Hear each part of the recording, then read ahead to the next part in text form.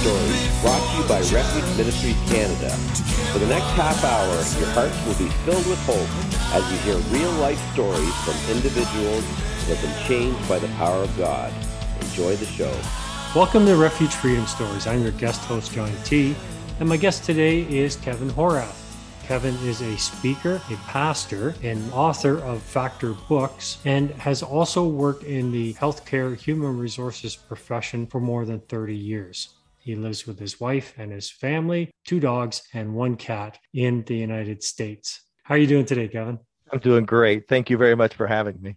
It's awesome to have you here. You've had a long career in a secular world of business application, human resources, things like that. Now you're in full-time ministry. Tell me a little bit about that journey. 30 years in healthcare, 30 years as a human resources professional. I entered the workplace at an entry-level job and worked my way up over the years and had a very rewarding career in healthcare, human resource administration. My final position was vice president of human resources for a local hospital. The hospital, as many hospitals do, they affiliated with another organization. And as I was reviewing my life, my career, and ministry, I thought it was a perfect time to step away from the secular job and to move into full-time ministry.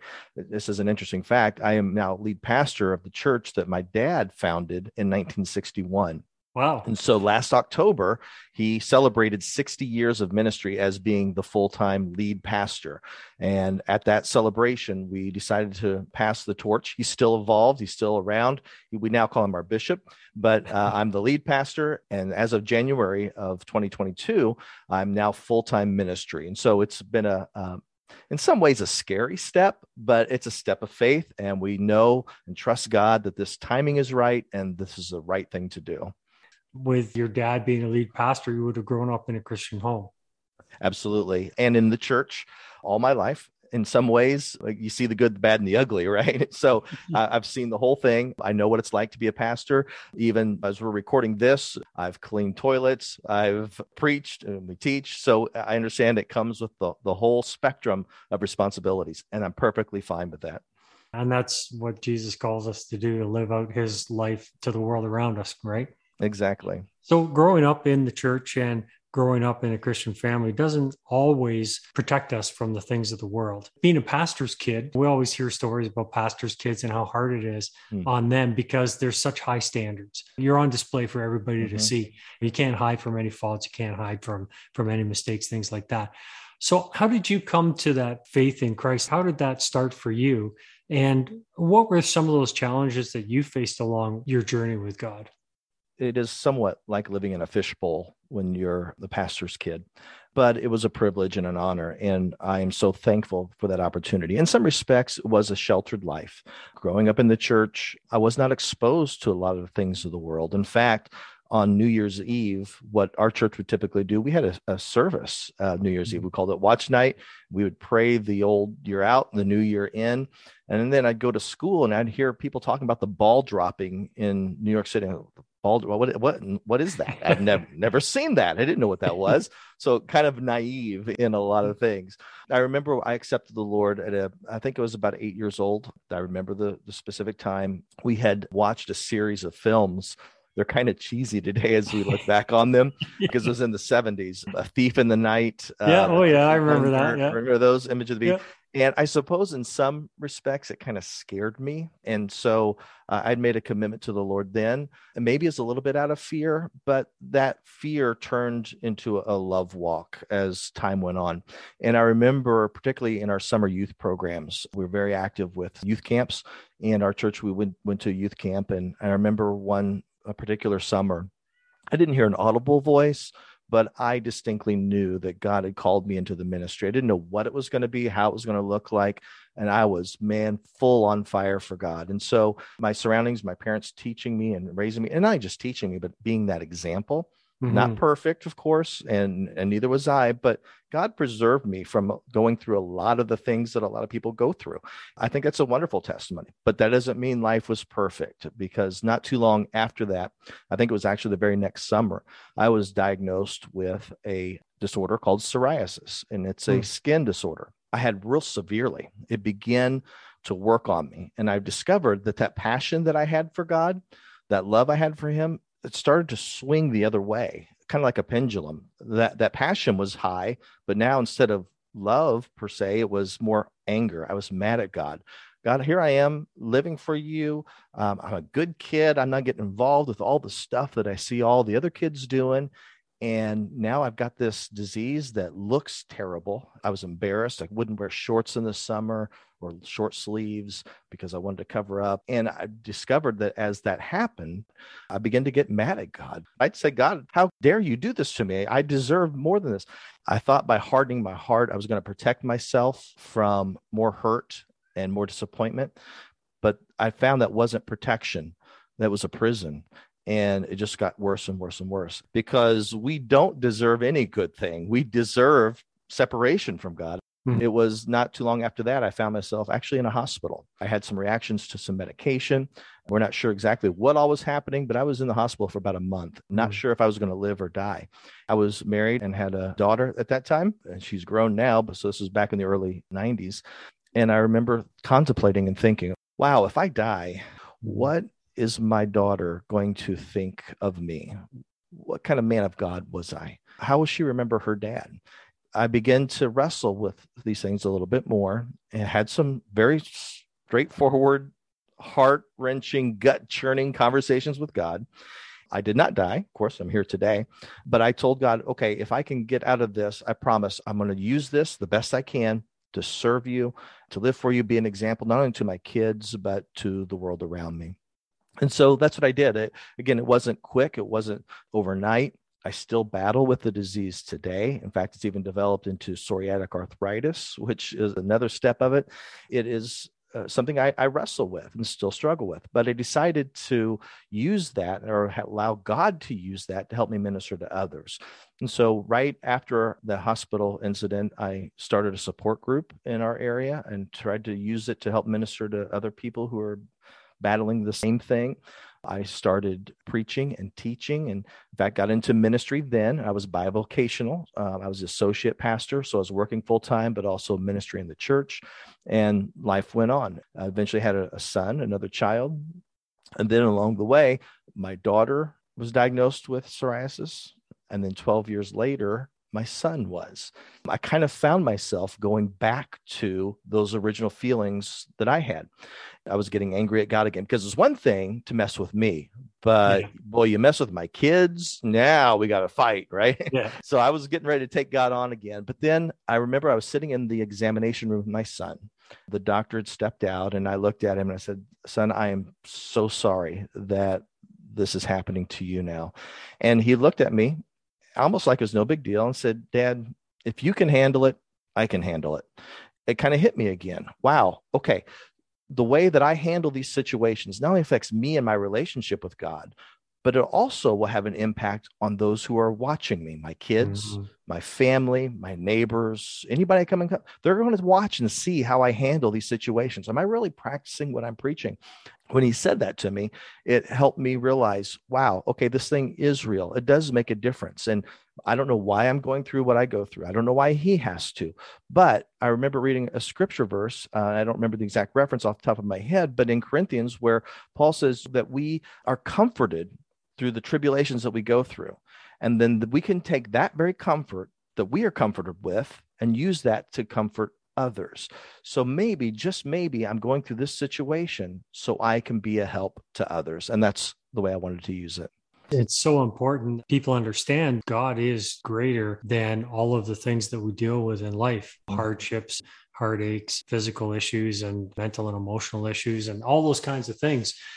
And yet it is very important, as you say, to live out our faith. Just because God has allowed us to have something in our life. I have type 1 diabetes. I've had it for 28 years now. God hasn't graced me to take that out of my life yet, but he's given me the grace to manage my blood sugar levels and all that stuff. Yeah. You know, it's interesting. Not only Christians, but people in the world, people who don't know God, experience that same kind of anger and that bitterness sometimes, at worst cases, towards God. Yeah, a lot of times, well, even in natural disasters, we blame God for all the bad things. what our insurance companies will call it an act of God. Yeah, that's right. So we blame God for all the bad things, Yeah. and we take credit for all the good. And I was guilty of that. I thought, man, I'm really something. And then when things weren't going the way that I planned, I blamed God. Instead of blaming God, I had to even kind of reference another example that Paul gave was he had a thorn in the flesh. We don't know exactly what that was, but he prayed for that to go away. Not once, not twice, 3 times. And God said, no. God said, my grace is sufficient for you. That's what I've had to learn in my life, that God's grace is enough. It's okay. It did cause me to look into the spiritual condition of a hardened heart a little bit more. In fact, I wrote a devotional about it that was based on a sermon series that I preached because I wanted to understand what this physical condition, but more spiritual condition, what it was all about. And so the best example that I could find about having a hardened heart in scripture was the Pharaoh of the Exodus. We all know that story. What intrigued me was, as I studied it even again, and I knew the basics, again, I've grown up in church, I knew the story. I remember reading that Pharaoh hardened his heart, but then also the Bible tells us that God hardened his heart. That caused me to look at myself and think, well, wait a minute, God, did you harden my heart? Did I harden my heart? What was going on here? What was the dynamic? What was this dance almost that was happening that brought me to this place? And so I did a real in-depth character study of the Pharaoh of the Exodus, trying to find out what was happening in my life. And I was using him as an example. Now, scripture doesn't give us his actual name. Historians have tried to place the name. You will find it in movies and what, but we don't really know for sure. That was another thing I found fascinating. Moses didn't record Pharaoh's name, but he records God's name. Now, in our Bibles, usually it's illustrated by the word Lord in all capital letters, but we know that that is used in place of, out of respect, the personal name of God, Yahweh. And so we see in scripture, Yahweh is named, Pharaoh is not. Pharaoh thought he was a god. That was the Egyptian religion. Pharaoh was God on earth. The fact that Pharaoh is not named, but God is, and we see this epic struggle begin to open my eyes to what was happening in my own life. And the key, what I understood was why a hardened heart happens is because we don't listen to God's word. Pharaoh was a spiritual man. He had faith. He had to. He believed in other gods in Egypt. He did not listen to God's word. In fact, when Moses came to him and said, hey, God said, let my people go, he said, who is Yahweh? Who is he that I need to listen to him? He didn't heed God's word. The same Israelites that watched this epic struggle between Pharaoh and God, and Pharaoh hardening his heart and saw all of the ramifications of that, when they're wandering in the desert, they fell into the exact same trap. They hardened their hearts against God. Again, all because they didn't listen to God's word. That's what happened in my life. I stopped listening to God's word. I wanted what I wanted. It was a selfish motivation. Because I stopped listening to God, I began hardening it to his word. I started going downhill real fast. And it took God to break through. I actually had to be knocked down to be made to look up. And when I was in that hospital bed, I looked up and it began to put the pieces together that, you know what? I need to trust God more. I need to trust God, period. Allow him to lead and direct my life. That was the turnaround for me. We see so much of that in today's society. There's just so much emphasis on individuals, TikTokers and YouTubers and influencers and whoever. They're all trying to become this great person that needs to be respected and followed and blah, blah, blah. But where is God in all that?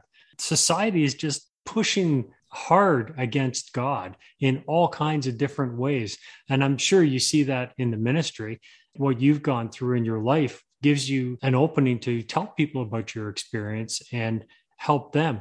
What have been some of the biggest changes that you've seen as you've had discussions with people and you've seen them come to faith in God?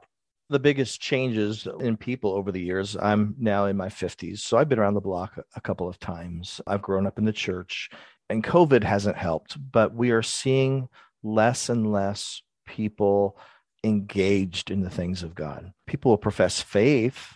They say they know God. Sometimes they'll use God as a generic term. But when you start talking about Jesus and that he's the way, then we start getting a little bit more division, even more than just talking about God. but I found that people are not as engaged. And here in the United States, I'm finding that we are placing our patriotism on the same level, or in some cases, even higher than our Christianity. It's becoming an idol in the place of God. People aren't recognizing it. I've tried to proclaim this over the years. In recent years, it's manifested itself even more. But I do think there's still a hunger for the sincere, for the real, for the true. But see, the problem with the church, I think, is we've talked it, we haven't actually lived it like we should. I believe if the church was really doing its job, we wouldn't need as many governmental welfare programs. We wouldn't need all these other things. If the church, and I'm not talking about organizations, I'm talking about the church as the body of Christ, people. If we did what God's called us to do, I'm not sure we would need all this extra stuff, but we haven't. We've proclaimed it with our mouths. We haven't lived it. And so I think our generations coming behind us have seen that. I said, you know what?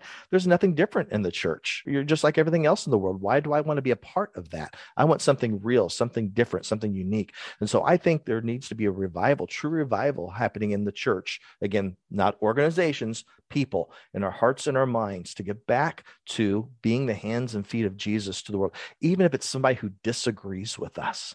All the debates today, vaccinated, non-vaccinated, masked, not masked. My Bible tells me in Christ, there is no male, female, Jew, Greek, bond, free, rich, poor. So can we add to that without violating the word? There's no masked or unmasked or vaccinated or unvaccinated. Right. We're all people and we need Jesus. And we've got to get back to the simplicity of the gospel. You're also an author and you've written your books, the Factor book. Is that the premise for your books? Actually, the premise of my books have been life situations that I converted into sermon series that I've taught. And then I decided, hey, let's put this into a devotional type book. So I started off with, my first one was called The Elisha Factor, Living the Double Portion Life. And I looked at that concept because in the circles that I have grown up in, I think there's been a misunderstanding what the double portion means. In fact, I've heard people talk flippantly because it rhymes, but I want a double dose of the Holy Ghost. It sounds really good and we get goosebumps and your hair stands up and it's a great experience. But as I studied what the double portion really means, it's the right of inheritance. Anyone who's born again has that right because the Bible says we are heirs of God and joint heirs with Jesus. The right of the double portion would always go to the firstborn. He got the double portion of an inheritance. And that doesn't mean he got twice as much as the one before him. Elisha, when he received the mantle, didn't get twice as much as Elijah. That'd be impossible. How can you bequeath twice as much as what you have? You can't. You can only bequeath what you have. So the right of the double portion was the right of the firstborn that made them the legitimate heir. Jesus has the right of the firstborn. The Bible tells us that, and that we're heirs of God, joint heirs with Jesus. That double portion then is ours as well. We can live in and with confidence today that we are children of God. We are the sons, and we can walk in power and authority in that double portion blessing. It's not something else we have to achieve or receive. When we're born again, we have it. As I recognize that, and as I watched the transition of ministry from Elijah to Elisha, I saw a transition that was handled perfectly correctly. Elisha was not looking for next opportunities. In fact, when he was called to ministry, he was plowing a field. He was doing what he was supposed to do. Elijah pulled him away from that. He pulled him away from his current responsibility. He wasn't seeking more fame or fortune. And then he spent the next 7 to 9 years with Elijah. And then it's a time for Elijah to go away. And Elijah actually told Elisha, look, you stay here. I'm going to take this little victory lap, and then you can start your own ministry. And Elisha basically says, no, as the Lord lives and as you live, I will not leave you. I found that fascinating because I see so many people in ministry today clawing and grabbing and reaching and trying to get to that next rung on the spiritual ladder. They'll even push people aside to get to that place of prominence and position of power. But Elisha says, no, I'm with you all the way to the end. Had he not stayed with Elijah all the way to the end, he would not have received the right of the double portion or the right of inheritance. He handled that transition correctly. That spoke to my life. And I began to look at the life of Elisha a little bit more in depth and what we can learn for our lives today. The Bible tells us the Old Testament was given to us for an example. And so I was trying to pull out examples of how we can apply that to the Christian life. So that was my first book. The second one was The Pharaoh Factor, Living with a Hardened Heart. And I spoke about that a little bit already, and how I used my own physical problems and my own hardened heart and how I could learn from that. The last book that I've done, the most recent one, is actually kind of a two-parter. Well, it's a children's book, an adult devotional that goes along with the children's book. It's called Daniel and the Donkey Factor, and that's a story of the donkey that was used by Jesus on Palm Sunday as he made his triumphal entry. I was called to preach on Palm Sunday. I was preaching at that point about once a month as an associate pastor, and it so happened that Sunday was my Sunday that I was called to preach. I'll be honest that my first response was, really? Palm Sunday? How come I can't do Easter? Easter's like the Super Bowl of Christianity. Why can't I do Easter? So I thought, okay, I'm going to find some way to bring this story a fresh look. Not that the story needs a fresh look, but I wanted to maybe go a little deeper than I had before. I started studying the symbolism of the donkey. We know that was a fulfillment of prophecy, but I wanted to see if there was more. There's a lot of symbolism with the donkey and us, our own lives. I wrote a children's book and then the adult devotion to go along with it. Again, based on a sermon series that I preached. It's really right now one of my most enjoyable books. I had a lot of fun with it. I think there's a lot of deep spiritual truths that you can pull out of it. That's called The Donkey Factor, Living a Life Used by God. Another part of my life that I'll share is with the children's book. A lot of our children's stories are stories that talk about a character that has some sort of disability or some flaw that maybe they're made fun of, or maybe they feel like that no one likes them or makes fun of them. And like Rudolph the Red-Nosed Reindeer, he has the red nose, but he saves Christmas. So we have Dumbo with the big ears. And this book is not about that. This is about an ordinary donkey. And I wrote it for my grandkids. My oldest granddaughter has Down syndrome. What I've discovered is she is a person just like everybody else. God can use her. It's not about her disability. God's not concerned about her disabilities. But I also had to realize God's also not impressed with our abilities. All he wants is our availability. And when we offer that, he will use us. So don't be concerned about your disability. Don't get cocky about your abilities. Just be available for God to use. That's the main points of those books. God uses the simple things of the world to confound the wise, the weak things of the world to confound the strong. He says a person's gift will make room for them. Yes. Tell me where people can find your books. And then I have one final question for you. Sure. I have a website. It's called thefactorbooks.com. I'm also on Amazon, Barnes & Noble, and other various online bookstores, and so it can be found there. I'm also on Instagram and Facebook, The Factor Books. In fact, one of the things I do on a daily basis is I take the verse of the day. Every morning I get up. I've done this now going on 4 years without fail, sick, at work, holiday, whatever. I get up, I read the verse of the day, and I impromptu write a devotional that goes along with that verse. I've done that for, say, almost 4 years. You can also find me there if you want to, and there's no cost to that. You can just follow along and comment and interact with us that way. Okay, final question. What's the one thing that you would tell people about God? One thing is that he's real. I know it's cliche. There's an old song that says, Jesus is the answer for the world today. I was studying recently in Habakkuk. The prophet Habakkuk asked a lot of questions. In fact, he was known as the prophet who asked the questions. I discovered that no matter what the question is, Jesus is the answer. That may sound simple, but there's an elegance in the simplicity of the gospel. Jesus is the answer. Amen. That is 100% true. He is the answer for everybody in every situation. We just need to ask. Yeah. Amen. Thank you so much for being on the program today, Kevin. It's been a pleasure to talk with you and to listen how God's led you through those different things in your life. And God bless you for being here. Thank you very much. It's really been an honor. I've enjoyed it thoroughly. Everything you have for me, good and perfect and for free, not for works that I had done, but because your precious Son came here from eternity and died upon the cruel tree and rose again to set me free. There's so much more that I can be. Everything you have for me, I want. Everything you have for me, I want.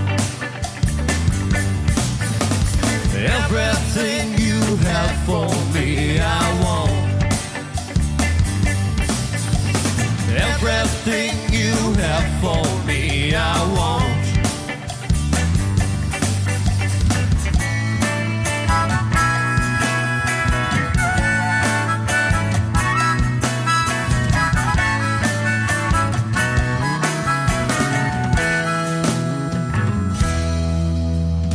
Everything you have for me, good and perfect and for free.